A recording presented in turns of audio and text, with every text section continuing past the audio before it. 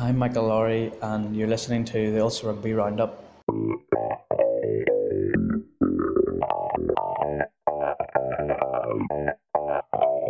Hello and welcome to the Ulster Rugby Roundup's World Cup special, brought to you in association with Remus Uomo, Victoria Square Belfast and Stockus nationwide. Hello and welcome to the final episode of Ireland's World Cup journey. Joe Schmidt's side are on their way home after that 46-14 defeat to New Zealand, but still in Japan, and joining us on the line is Jonathan Bradley. Hey guys, how are you? Not too bad. How are you, Jonathan? You're sticking it out then in Japan for the remainder of the tournament despite Ireland's early exit? Yeah, sticking it out to the bitter end. That's what confidence brings you when you book your flight for after the final. Well, like God loves an optimist. So you've arrived in Yokohama and you're still going to be going then to the semi-finals and the finals, is that right? Yeah, so it would be churlish to complain too much, I think, when you've got England v New Zealand on Saturday to come. But yes, so I'm in Yokohama. Unfortunately, all the teams are based in Tokyo still this week, so fair amount of time on the train, going to a few different press conferences this week. I went to the All Blacks today. I think I'm going to go to the Springboks tomorrow, maybe Wales tomorrow, don't know yet. And that's really going to be sort of the plan for the week. Just go and see a few different press conferences, write about a few different things. Yeah, it'd be nice to just spread your wings a little bit there. So Ireland's journey, of course, now is over, and that means it is finally, after all the preamble, all the build-up, it is the end of the road for Rory Best's first-class career. It was, I can imagine, just watching on TV and from the reaction back here, it was quite an emotional day for Rory and for Ulster and Irish rugby in general. What was it like to be there and to get speaking to Rory afterwards? So it's quite strange, I think, when you have these huge players and who have had huge careers, but they're leaving in a World Cup, because obviously the narrative to the defeat isn't so much the fact that their career's over, it's the fact that, the main story is the fact that Ireland have been knocked out of a World Cup and the fashion in which they got knocked out of it. So I suppose you tend to think that the story's probably elsewhere, but you look at the reaction that Rory got from the Irish fans. It was the only thing they really had to cheer, I suppose, on the day, whenever he had to fulfill his media obligations on the pitch, just speaking to TV. Thought it was nice that he still was able to sort of get his family or his kids onto the pitch and still sort of savour things in that way. I think going off his Instagram, he's been out to Disneyland today or yesterday, so getting a wee break already, purely away from the rugby, I suppose. Strange one, it was such a long lead into his retirement. I think it was April he announced that he was going to be retiring. Might have been May, pretty sure it was April. So that's whatever it is, 6 months now that we've known this was coming. So sort of career obituaries, if you like, had already been written several times, and as I said, the real focus is the post-mortem of the World Cup. Yeah, we'll get on obviously to the game itself in a little while, but I think it would be nice to just hear a little bit now from what Rory had to say and what was his final official press conference as Ireland captain. Tired, sore, upset. Right now you focus on what's just gone, and we have a lot of big characters in that changing room, and it's not often that you get a changing room that's deadly silent, and that was what happened. There was big men in tears, and that's what happens whenever you put your heart and soul into everything.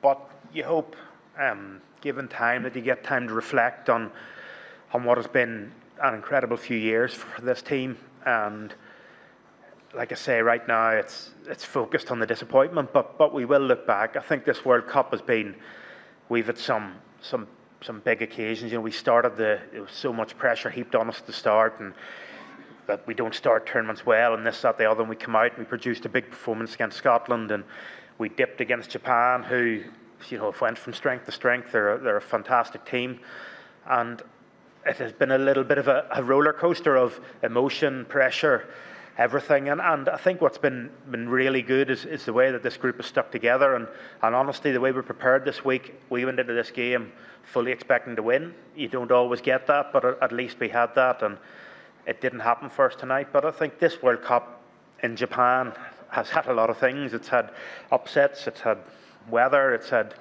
some fantastic performances, and I think credit has to go to Japanese rugby and World Rugby for having the balls to bring it here, and I think it's been a fantastic tournament, and we're unbelievably upset to be leaving it, and I'm unbelievably upset with the thought that I'll never pull on a green jersey again except to go and support. So Jonathan, you wrote a little bit about Rory in Monday's paper, I think it was, just saying that he, as Ireland's most successful ever captain, will go down as one of Ulster's true greats, and I suppose that's the way everybody on the whole Ireland, regardless of what has been said about doubts over his ability in recent times, now looking back, everybody will, I'm sure, appreciate just what he's done. Yeah, I think we can probably tie this into a wider appreciation of the last 3 years. I suppose during Rory's time as captain, there have been some incredible successes, unforgettable successes. Things that will go down in the history of Irish rugby have happened while he's been the skipper of the side. You look at just the amount of caps he's won, his sheer longevity, I suppose, as well. To be playing at the level that he's playing at until 37. He's still Ireland's best hooker. This tournament, I think, shown that. And it'll be really interesting to see what happens with the captaincy moving forward, I think. Well, that is one of the most interesting parts of it for Ireland. Where can you see, obviously Andy Farrell comes in, will have all his own stamps, his own changes to make on the squad, but where can you see the captaincy going? I think it'll probably go, part of it depends on players' form over the next couple of months, but I think if Peter O'Mahony emerges as a sure starter, then I think he probably gets it. If not, I think it's Sexton. Personally, I think it's a real argument for James Ryan, but already? Is it rushing him into something? Possibly, but you're talking about a player that played for Ireland before he played for Leinster, so there's never been any qualms about fast-tracking him. I think from the way the players have spoken about him recently, especially over the last 5 weeks, he's really grown in terms of his leadership capacity within this squad. He's obviously always had leadership quality. He's captained every team he's ever played for, I think, but in terms of his leadership position within this squad, it seems like it's really come on, even throughout the World Cup warm-ups as well as this tournament. If he's not Ireland's best player, he's very close to Ireland's best player. And he certainly should be Ireland's best player in 4 years' time, and certainly should be the captain in 4 years' time. Mm-hmm. So it's just a matter of, do you take this as a full 4-year cycle, a full 4-year entity, or do you say that it's going to be O'Mahony or Sexton for the next 2 years and then make it around? Yeah, it's an interesting, I suppose that's part of the whole tactical thing now, as to how Ireland can ensure they peak in a World Cup year next time rather than the year before the World Cup.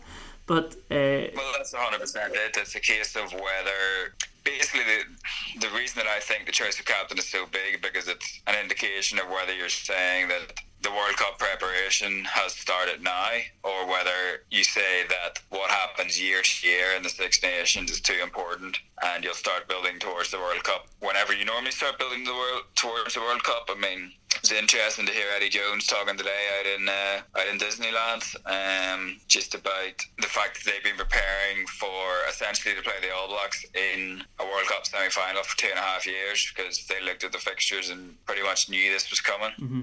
And we've seen that, and he's said it before, just in terms of what they were doing year to year in the Six Nations, how much of the first couple was geared towards improving the fitness, making them tough to beat, and then eventually the attack, and they were working on this year to year. Whereas, as much as Ireland said they probably let this year's Six Nations sit by them, there still wasn't an awful lot of experimentation in terms of selection. I think it might just be convenient to say that you're experimenting whenever you get hammered. Yeah, it's interesting. I hadn't really thought about that, because that's the flip side of it, Ireland saying that they focused too much on the World Cup for too long. So I suppose that's what makes it interesting, wondering what way Andy Farrell's going to take it over the next 4 years. Because it's not just a matter of, I suppose, the captaincy or anything like that. You've also got, Rob Kearney is not going to be your fullback at the next World Cup. Johnny Sexton is likely not going to be your 10 at the next World Cup. Well, you wouldn't like to think so, really, at 38. Even say, well, yeah, but Conor Murray even is 30. Peter O'Mahony, I think, is 30. You know, more than a quarter of this squad was in their 30s. They don't have another World Cup in them. I don't think that Ireland has the luxury of making wholesale changes the way that we see the All Blacks do, or even, you know, the other Southern Hemisphere teams after a World Cup, because one, the player pool isn't as deep, and two, there's so much of an emphasis on the money that the Six Nations makes. The popularity of this team, this sport rather, is so linked towards the Six Nations, let's be honest. The vast majority of people don't care about the Pro 14 or the like, but certainly turn away. Even the sponsorship is really centred around the national team. So if interest drops because Ireland are experimenting during the Six Nations to build towards the World Cup, then financially it's very difficult, but you have to sort of make that balance between putting the best team on the field for 2020 and doing what you can to make sure that we're not having this conversation again in 2023. Yeah, absolutely.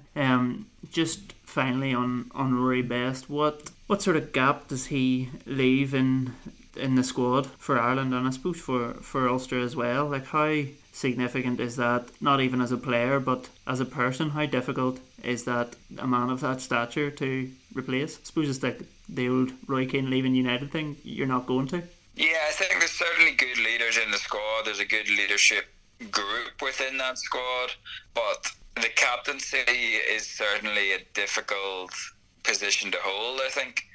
Nobody's ever really going to say it, but like, it's a bit of a slog being Ireland captain, to be 100% honest with you. Like, the amount of engagements, the amount of media, the amount of extra attention put upon you, like, it's not an easy thing to succeed at. Then you look at, I suppose, really the interactions with the referees, if that's fair. Two of the leading candidates have had, you know, Johnny Sexton in the past, and don't have the numbers in front of me, but my impression has been that Peter O'Mahony has gone on the wrong side of referees at this tournament. So that's something that needs to be looked at. And then there's also simply the fact that Rory Best, I think I said this earlier, if I didn't, I wrote it earlier, is still Ireland's best hooker at 37 years old. So I think there's a real chance for Rob Herring, now that he's actually going to get to start the big European games, get a real run of starting those big fixtures, to lay a claim, because at the end of the day, nobody else has really done it. There are huge young hookers in Irish rugby, like, you know, Ronan Kelleher's hugely thought of in Leinster. Dylan Taylor-Martin, he's hugely well thought of in Connacht. You've got Tom Stewart that everyone's very enthusiastic about here. You've got Adam McBurney. Here he's going to see more minutes in the absence of Rory Best, but like, I don't know, when it comes to who's going to start against Scotland in 2020, like, I think your guess is as good as mine. Yeah, absolutely. So what happens now for Rory Best? Do we know much about what he's going to do with his retirement, other than spend some time with the family and on the farm? Yeah, he's not really spoken too much about it. Obviously, this is, I suppose, one of the things about a World Cup, because he wasn't really overly interested in discussing his retirement, obviously, because, so, you know, this time last week he was still talking like he had another 2 or 3 weeks to go, and they would be discussed afterwards. As I say, I don't think he's gone back to Ireland. He was certainly staying out in Disneyland with the family. Yesterday, I think a good number of the squad have flown back today, so he might have gone back today. Joe Schmidt certainly going back to Ireland, probably in the air as we speak, actually. Yeah. And then, yeah, I'm sure, like everybody, like an awful lot of the other players, it's going to be a holiday and just try and get away from rugby for a while, first and foremost. Yeah. Well, one man who is getting away from rugby for a while, you mentioned there, is Joe Schmidt, as you had written last week. Who knows where or when we're going to see Joe Schmidt next.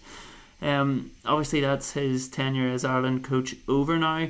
Some reporters, some people, CJ Stander's wife included, felt were very harsh towards the Ireland squad in general, but I had sort of noticed as well harsh towards Joe Schmidt and what his legacy will now be, and sort of that the whole thing was hugely marred by these 2 World Cup quarter-final defeats, and obviously the manner of them. But how, for you, will Joe Schmidt be remembered, or how should he be remembered for his time as Ireland coach as a whole? Yeah, well, I suppose first of all, I'll separate what I'm about to say and people here saying that the team should be absolved of all criticism because they tried really, really hard.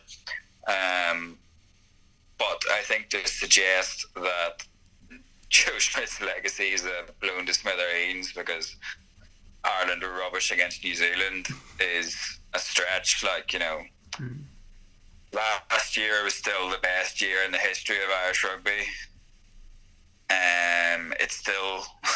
It still is, regardless of the fact that the World Cup went badly. I think everything that Joe Schmidt achieved, down from back-to-back Six Nations titles for the first time since the 40s, a Grand Slam that involved them winning in Paris and Twickenham for the first time ever, even just the first time that they'd won those two fixtures since 1972.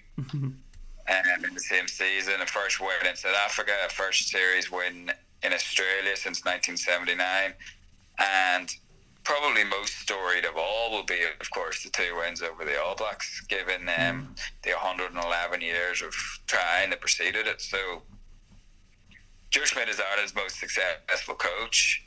I think it would have been a fitting ending for him if he had have been able to separate himself from the group in terms of a World Cup quarter-final, in the way that he separated himself from the group with all those other things that he was able to achieve. But I don't think he suddenly become, it's churlish to deny the fact that he's Ireland's greatest coach, given that he couldn't get to a World Cup semi-final when none of the other coaches could get to a World Cup semi-final. No, absolutely. Especially when your quarter-final was against who it was against. This time, I suppose that doesn't explain 2015. But anyway, the media reaction in general then to Saturday, I think it's just worth chatting about a little bit briefly. I mean, CJ Standard's wife had said yesterday that she wouldn't want to come back to Ireland if she was one of the players and had read the things that she had read after the game. For you, has it been a little bit harsh the way the team has been dealt with in certain sections of the media? I don't know if I would say it's harsh. Like, part of the nature of the gig, I think, is, and there's obviously an awful lot of things that are great about being a professional rugby player for Ireland, but part of what goes with that is when you don't succeed and you fall below the standards that you set for yourself, then people are entitled to ask why. I think, if nobody cared, then you wouldn't be making the money that you're making. And I don't know specifically what CJ Standard's wife was referring to, but an awful lot, Michael Flatley, for example, was one of the people saying that, they tried really hard, and I think CJ Standard's wife said they'd sacrificed so much, and it's like, trying hard's a prerequisite of what you're doing. You don't get a bye ball if you don't. Sorry, you don't get a bye ball in professional sport for trying hard. I think there's a need for context in the sense that nobody died or anything, but if you have a disastrous World Cup, to think that everyone's still going to be like, well, they gave it their best shot, isn't how sport works, or isn't how the media works, because then there'd be no point in any of us. We'd always just be saying the same thing, regardless of the result. Yeah. So the game itself, everything probably been almost said and done after that game, but it was really 2019 Ireland at its worst rather than anything from 2018, unfortunately, that turned up. And obviously when that happens against New Zealand, you're going to get exactly what you got, a game that's over after 20 minutes. Yeah, all week I think we talked about how Ireland had to be pretty close to perfect and right on the money with all their stuff, and obviously they weren't. You could see that after 5 minutes. I think 20 minutes in you had the a tally of 5 handling errors and obviously 1 missed penalty to touch, and you can't have those kind of inactivities. And these are good rugby players, so we don't expect to see such inaccuracies from them. And obviously, I think a huge part of it must be pressure, and a huge part of it must be mental, because they're a far better rugby team than they showed. Yeah. Certainly on Saturday, but also really throughout this tournament, I think. Yeah. And obviously that's the flip side of it, just how good New Zealand were, because for the other two times that Ireland had beaten them, New Zealand get it right at the World Cup, and they absolutely got it spot on Saturday morning. Yeah, I'd said before that I didn't think this team had the same sort of level of invincibility, or seeming invincibility, as the team did 4 years ago. The point that I was making was the team 4 years ago could have an off day and still beat you, whereas this team, when they clicked, were going to 4 years ago when they clicked, they were going to absolutely thump you. And I didn't know if that was the case for this team. Obviously that was hugely wrong, because we saw what happened when they clicked. Like, they didn't have to be that good, because Ireland gave them so many access points into the game through their own mistakes.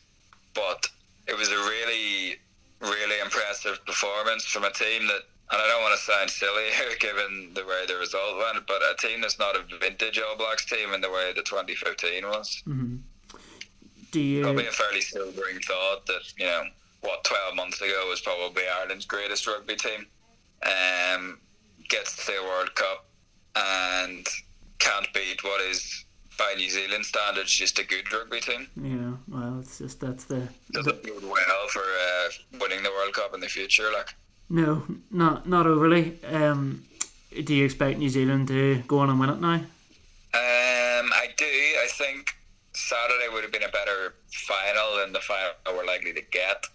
I know I predicted England at the start of the tournament, so this might just be hedging my bets by picking New Zealand now. But I just think that they've probably been the most impressive of the teams so far, in the sense that they've beat South Africa really well, they've beat Ireland really well. Maybe not fair on England, because they haven't really been tested, obviously. They played a pretty bad Argentina team and had their game against France cancelled, and they were very good against Australia too, but Australia, I think, are a level below Ireland, who are a level below England and New Zealand. Yeah.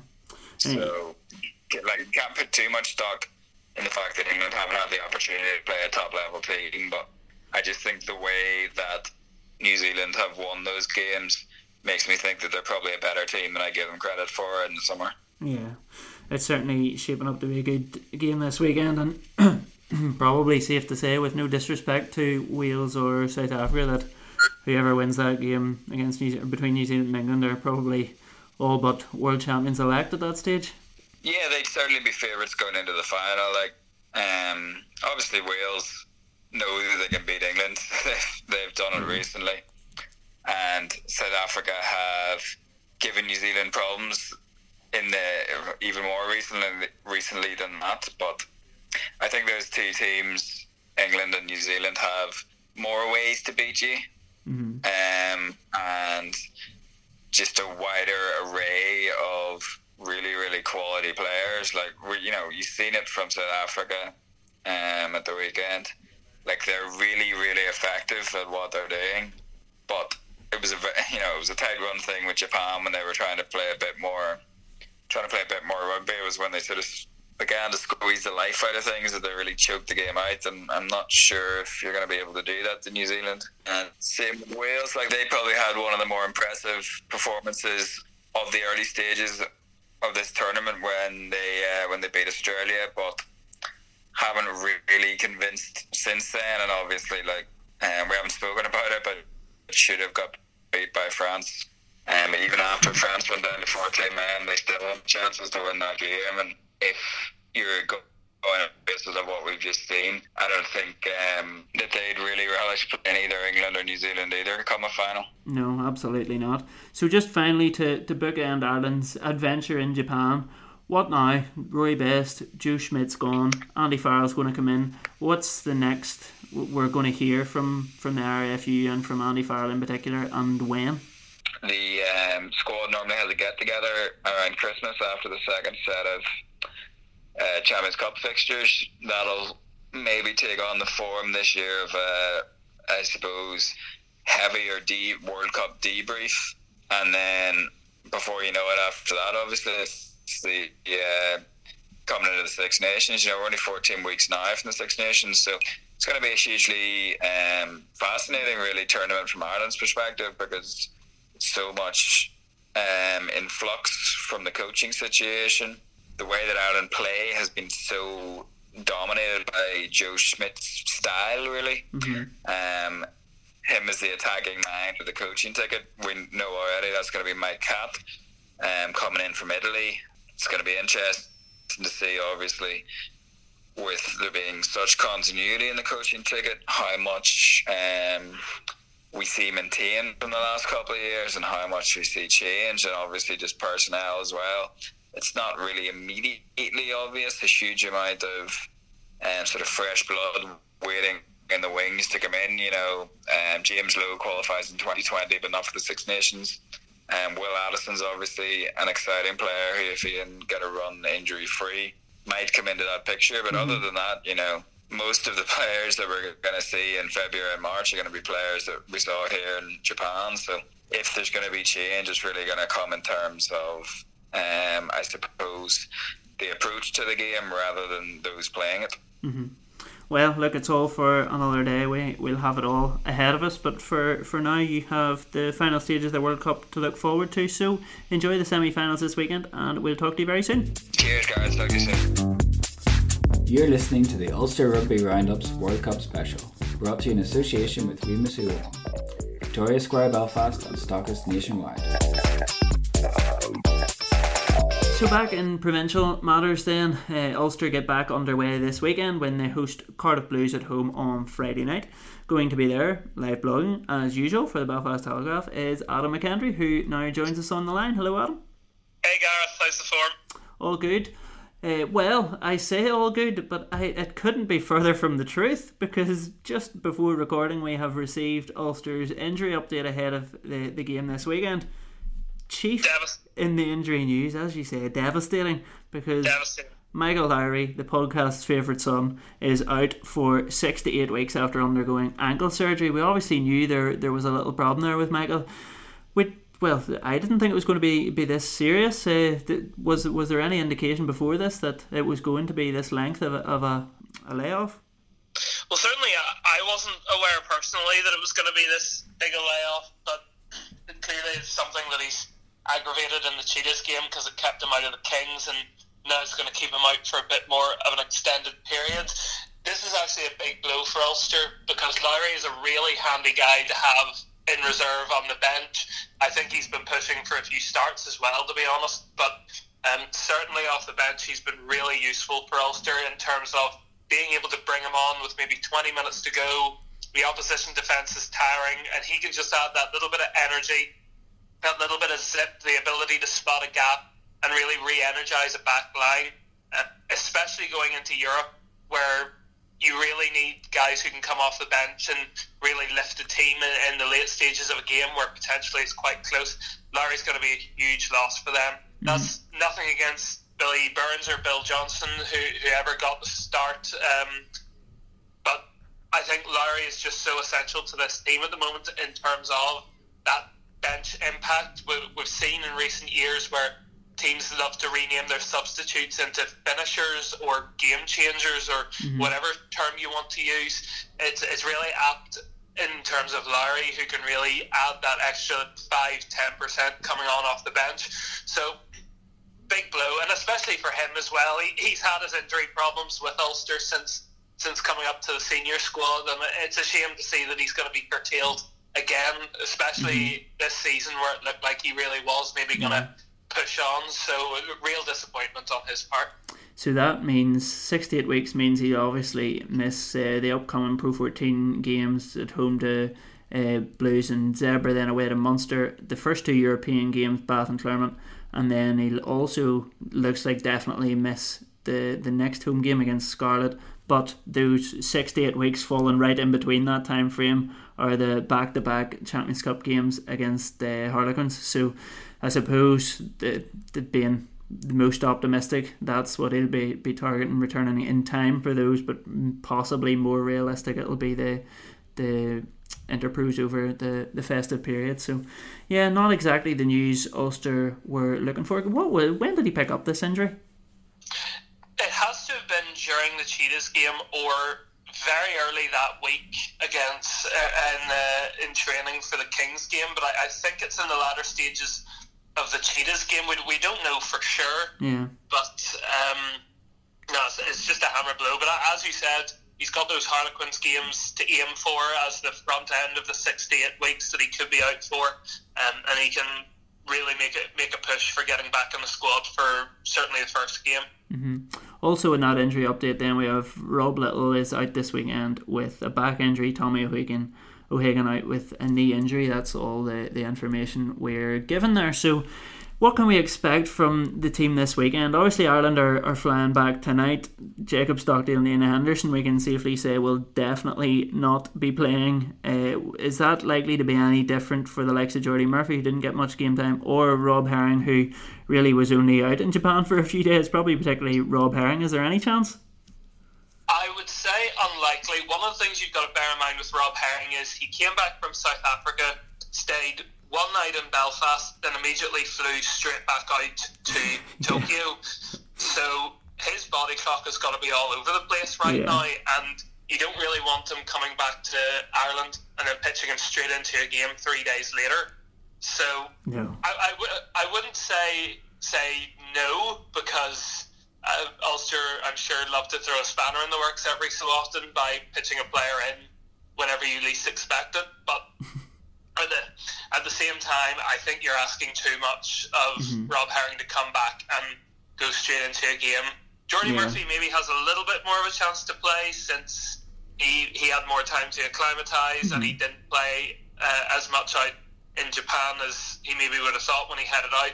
But at the same time, given that you're looking at the season as a long process, and with all due respect to Cardiff, there are bigger games on the horizon than this one. I think you really want to prioritise player welfare this weekend. You don't want to put a guy in when he's not 100% ready. You got to give these guys at least a day off the pitch after coming back from Japan. You can't expect them to rock up to training on Wednesday morning and be fit and firing as if they played the week before. So I think from a longevity perspective, you've got to look at this week as we're dealing without all of our Ireland guys. Will that just be this week though, or is it realistic even to expect them for Zebra, or like really are we going to see them before the European games? Jordy and Rob, I think you can definitely bring back into the mix for Zebra, because they didn't play. Rob didn't play at all during the World Cup, and Jordy only played a handful of minutes out in Japan. So I think you can definitely bring them back in for next week. And then with the RFU player welfare status, I think Jacob and Ian will probably sit out until Munster at the earliest, if not the European games.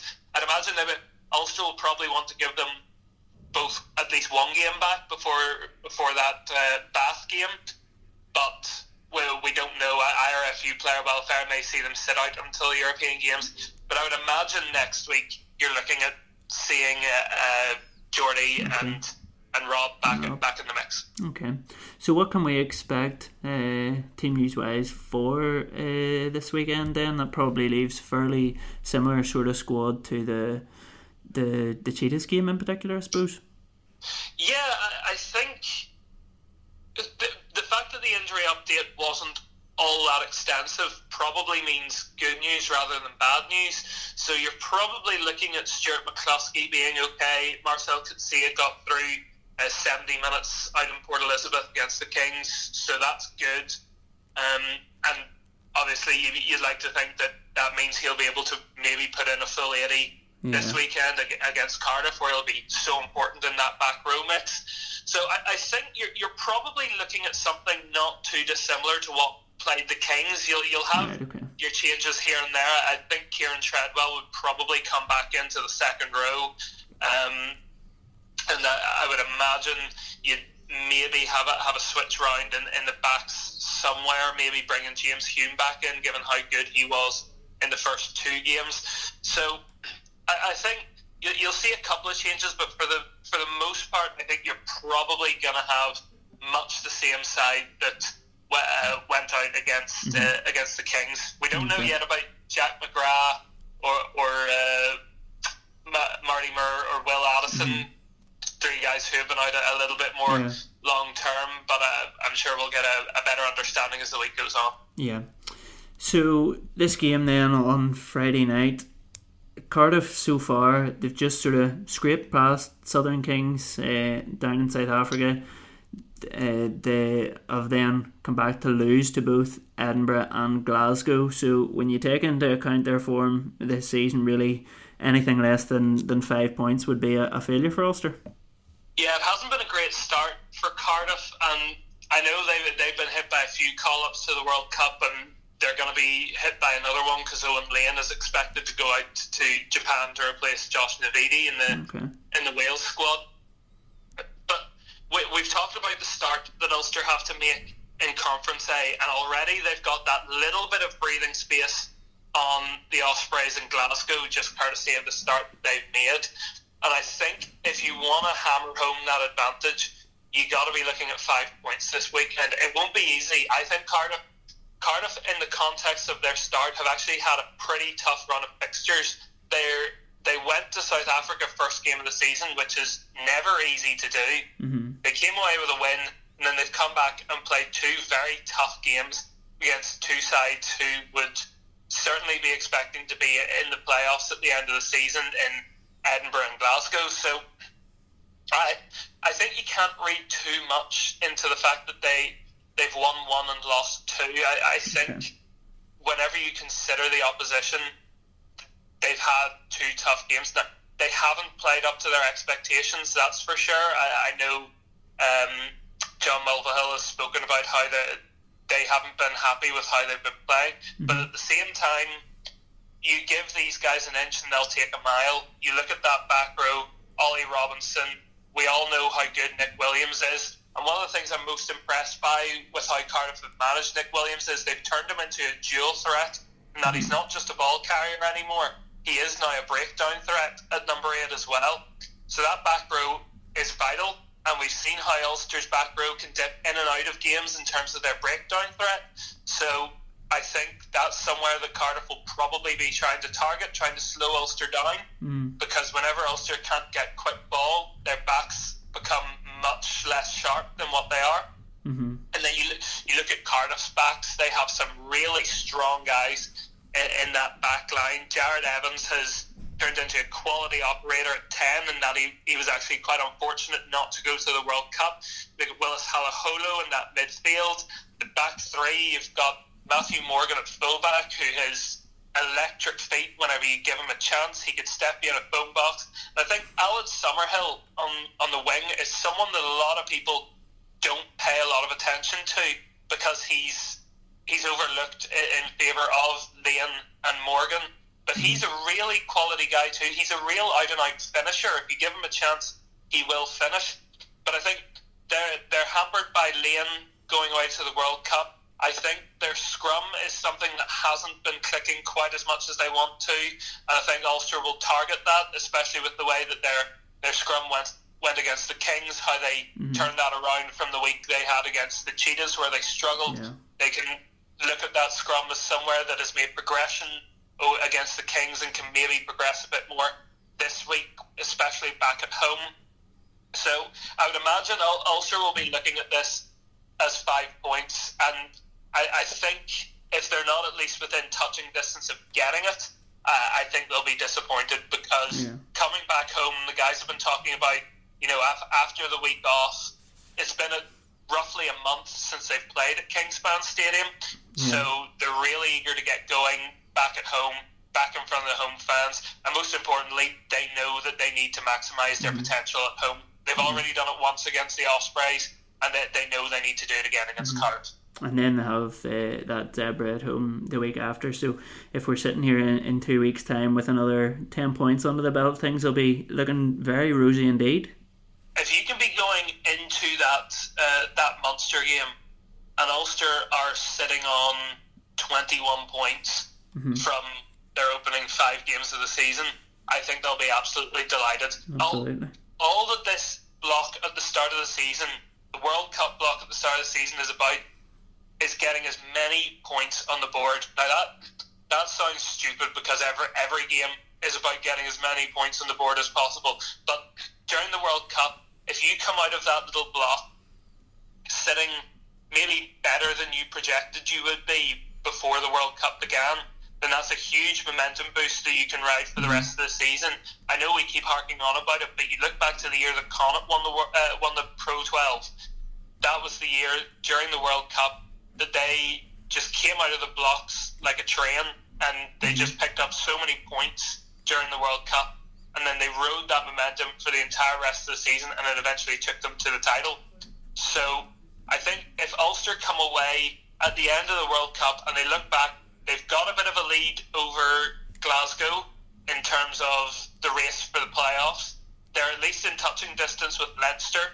We'll see how the Cheetahs cope away from home. Their home form has been exceptional, but we'll see how they cope whenever they have to go away from home, because they can be 2 completely different teams on the road compared to in Bloemfontein.